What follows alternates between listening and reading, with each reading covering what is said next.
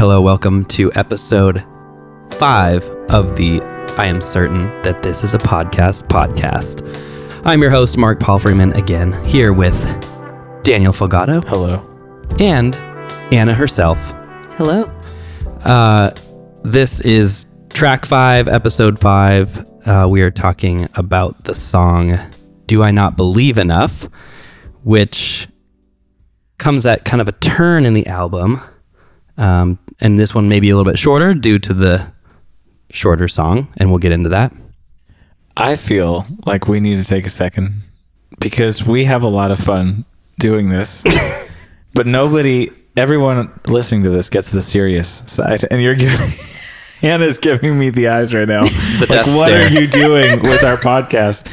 But I think we all just had a good laugh and a good moment on the title of the podcast. And I think it would be great if you guys just give a little background as to why it's called the I Am Certain That This Is a Podcast. Because maybe everyone's been laughing for 4 episodes going, that's a great title. Was there any other title that we could name this podcast? Anna? So I happen to be somebody who likes people what they to think deeply, feel things deeply, and make many stupid jokes along the way. Deeply stupid dumb jokes. And the I Am Certain, I don't know, we started making that as like jokes in our house. Like I am certain that I'm glad I chose you is where it's obviously the hit song. Track 2. It's blowing up right now in Norway. What if it did, though? I know, right? What if it did? That'd be great. So I don't know. I think we were just like, what do we call the podcast? And then that seemed like a funny title. And then we went with it. It's as deep as it went. Anna's certain about a lot of things. Sure of a lot of things. And she's certain that this is a podcast. And yeah, we're all certain that this is a podcast. I also liked that it was the I Am Certain That This Is a Podcast. I feel like that. Yeah. Mm-hmm. Yeah, I'm with extra you. color. I like that. So where do we go from here? We're going to talk about our little song snippet. That's what I call it. Yeah. So this, we'll get into this, but this is kind of a precursor leading into the next song. And I'll let you tell the story of maybe how this became a song to begin with, because this was not one of the songs you set out to write for the album. It's kind of a transition song, and it pulls from themes from other parts. So maybe talk about just where the song even started, because it came from something different. Yeah, it's from the song Revival, episode 6. Upcoming. Yeah, upcoming. So you could call it the chorus or you could call it the bridge of that song, depending on how you look at it. But we had gone into... It's definitely the bridge. You'd call it... It's definitely the bridge. We'll get there, but I was going to say there's no chorus of that song. Yeah. Which is why the chorus is the ooze. Yes, which exactly. We'll get there. So we recorded the choral parts in just like a super verby room, old church. And it was very fun. Rachel and I did it together, and it was like so majestic to be able to just sing full choir and let your voice be huge and big. And we were trying to figure out what I think like treatment to do to the choral vocals. Dan and I were talking back and forth what to do with it. I had this super weird idea to take the guitar, because it's like pretty acoustic guitar heavy, and take it out and then drop everything out and just have the choral stuff in the middle of the song. And it was very weird and unexpected. And both of us were like... Yeah, you're going for a shift in direction of that song. Because both of us thought that the choral stuff itself had a really cool feeling to it apart from the song. But it just felt so jarring in the context of that song. And so then I think we talked about, what if we put it like at the very end of the song? And for some reason, I loved it as like a foreshadow, which is kind of weird because you're taking a part of a song and you're putting it before the song exists. But I don't know. I really like it. And then we were listening to it, and you had the little soft... Is it Spitfire audio? Spitfire audio. Soft. Everybody, soft piano. Free soft Free piano. soft piano. It's got to be. Everybody knows. I don't pay for anything. I was just kidding. It's in like every record. I do pay for some stuff. It's the It is actually on every record. Yeah. Yeah, it's great. And he just started playing these really kind of random and out of time piano thing on top of those choral vocals. And I got chills. I loved it. And then I was like, okay, that's it. This is standalone. Let's just like leave this here. And then that's what the whole song is. I'm realizing it's not the soft piano. It's another one that I actually did pay $29. So it's not Spitfire? Yes. It is Spitfire. Oh, okay, It is okay. Spitfire. Yes. At least not everyone can get that one. All the freebie people. Yeah, all the I mean, freebies. it's not going to sound like this. No. All and also the additional processing that I did. They're not going to. Surely this is something special. I'm joking. I'm totally joking. But yeah, I mean, a very unique track so far as you're going through, coming out of I Believe, which is a bigger song at the end. You kind of needs like some breathing room.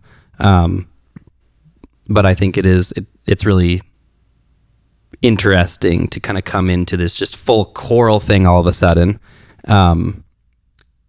That has there's no rhythm to it really, and I'm curious. I mean, we can talk about just the choral parts on the album, and I think this one really is the appropriate time to talk about it, because you came in with ideas to this album that you didn't have, on previous songs and things. And maybe can you talk about where those ideas came from and how it kind of shifted the perspective of some of the songwriting and recording process as you went through? Let me set the story. It's late at this point. I think it's like 9:30 p.m. maybe.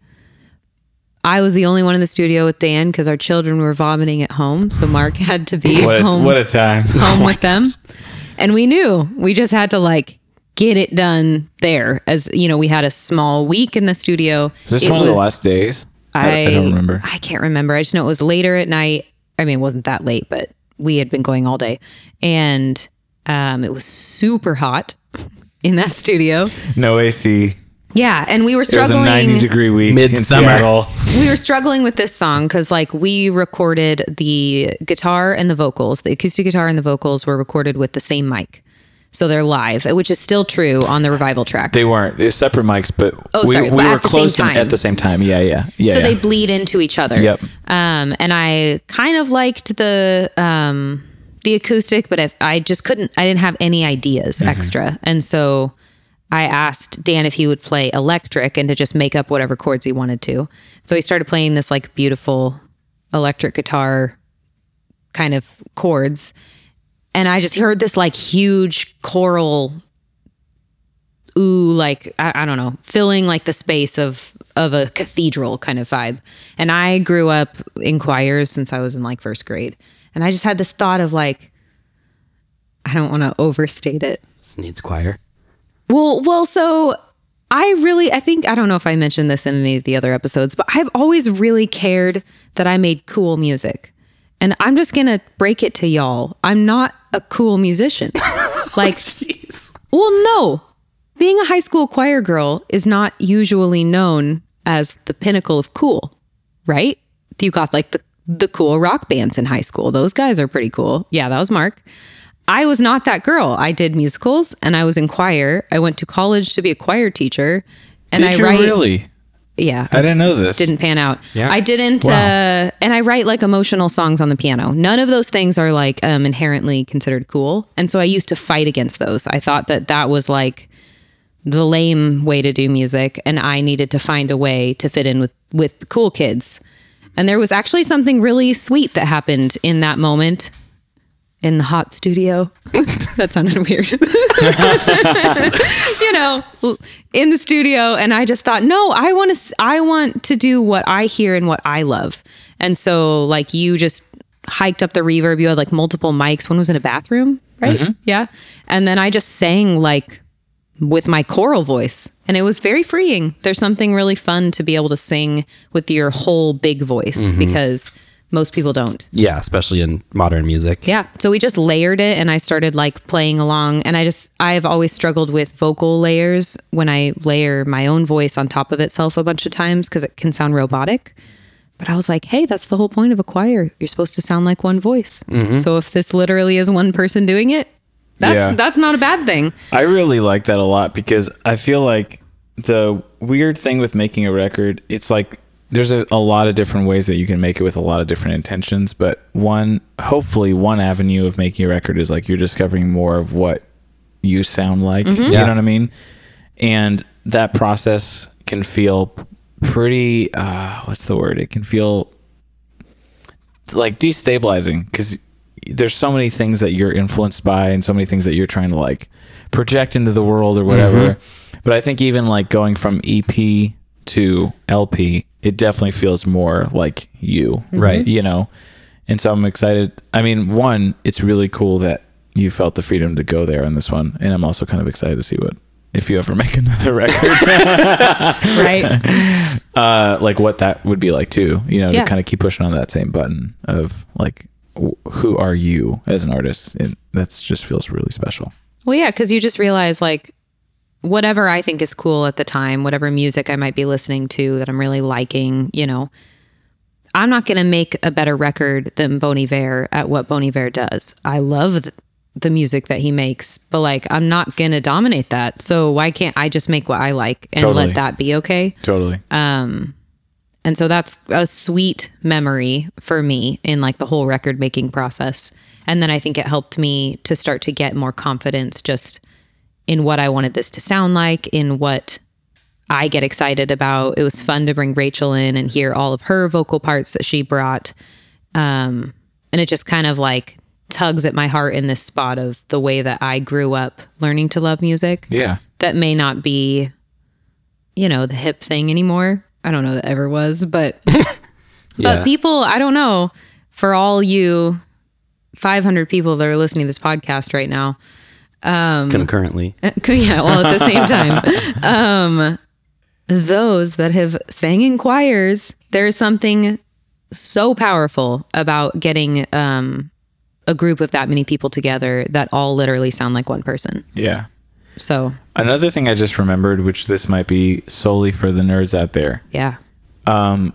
For some reason, I opted, and this, I don't think it was out of laziness, but I opted to not use a pop filter on the vocals. Do you remember this?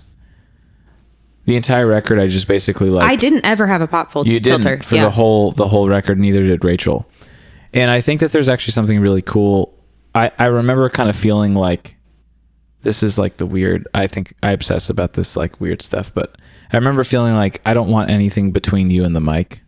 Like I just wanted it to feel more free, and that having this like weird obstruction in front of it, which is really helpful to sound and kind of makes my job a little bit more challenging, kind of felt like it was somewhat in the way of what you were trying to do. And I'm kind of glad we didn't do it, because I think in some ways it kind of like, the entire time I just remember we had the mic positioned in a certain way where it was like you could just stand up or sit. I think you did most of the vocals in the record sitting. Yeah. Right. And I think that was also really kind of cool too, except for the choral stuff that we did at the church. Was just there was just a direct connection. It felt more like less like let's use this mic as this piece of gear to get the certain sound, and more of like let's use this microphone to just capture what's happening. What's actually happening. And you know what I mean, in the room, and just positioning it that way. So I will remember that fondly. Yeah, that's good. That was cool. Well, and that Yeah. goes along with kind of what we were trying to do with this record anyways, a more live sound, a more human sound that, you know, there might be some P's here and there that are a little poppy. I don't know, Totally. but Might be some people clearing their throat in the background of songs. oh yeah, that then got reverbed out. That is yeah. no, not delayed not or reverb. echoed. No, it got dropped an octave. And then duplicated it? and duplicated several times. So you, at one point, all the listeners will hear Marco. Oh my gosh. Well, it's in Blessed. There's one point where you're going, are you there? Are you there? Are you there? Like you also echoed Yeah, that something you said. totally. Hey, you gotta just Totally. embrace it sometimes. It's There fun. are kind of like, if you dig in with headphones, there are kind of some cool like little Easter egg stuff in the record, which I think is pretty cool. I was listening to it the other day and I was like, there's some really cool stuff in here. So Yeah. Listen to it on headphones. For sure. Yeah. Yeah, but I think that point about the vocals and you feeling like you were tapping into something from your history and something more close to like what you wanted for yourself to get out and maybe hadn't in a long time. I think that really was a turning point for other songs, because like then these things started to, kind of spill into other tracks where you'd want more vocals, more harmonies, like, and so there's true. various songs on here that kind of stemmed from that idea of like, now I want this all over the place. Like not in a bad way. There were a few things like that though. There was another track, I don't remember if we've talked about this or not, but there was another track where we just tried this like random piano thing where I was just like, just play a bunch of random notes and then I'll reverse it. And then it was like, oh shoot, that's really cool. And we could use that. So there's several things. I think what I'm trying to say is like, there's several like motifs across the record that kind of carry a specific sound. And Rocky Ground both have the like twinkly piano of me just playing really, really busy. Right. And I think that's the beginning of Rocky Ground is the reversed piano. Right. Yeah, it's cool. It's cool to be able to find the stuff that you like and to just have the confidence and not need to compare or compete with anybody else and just say, this is fun. I think it's beautiful. I'm really proud of it. And I don't know. Yeah, right after we did this, you were like, let's do more choral stuff. Like it just kind of like brings this like, okay, that was fun. That was our first time. But like now it just kind of opens your mind to more stuff that you can do. So, yeah. I like that. Yeah. Anything else you need to say about this? Well, I kind of love that on the track listing it says I believe, and then it says, do I not believe enough? I actually love that. I do. It's so you guys, but I also really love that. Do you want to say more about that? Oh, I just like how that's a lot of what the record is. It's a lot of the tension between the two things that are both true. And a lot of times just being a human, you have opinions and thoughts, but then you always have this worry after of like, is it enough? Am I enough? Is this okay? Am I doing okay? And so, I don't know. I like those two next to each other. Yeah. Well, I think we'll leave it at that. We can get into the content of the full song with lyrics and everything on the next episode. But for now, here is Do I Not Believe Enough?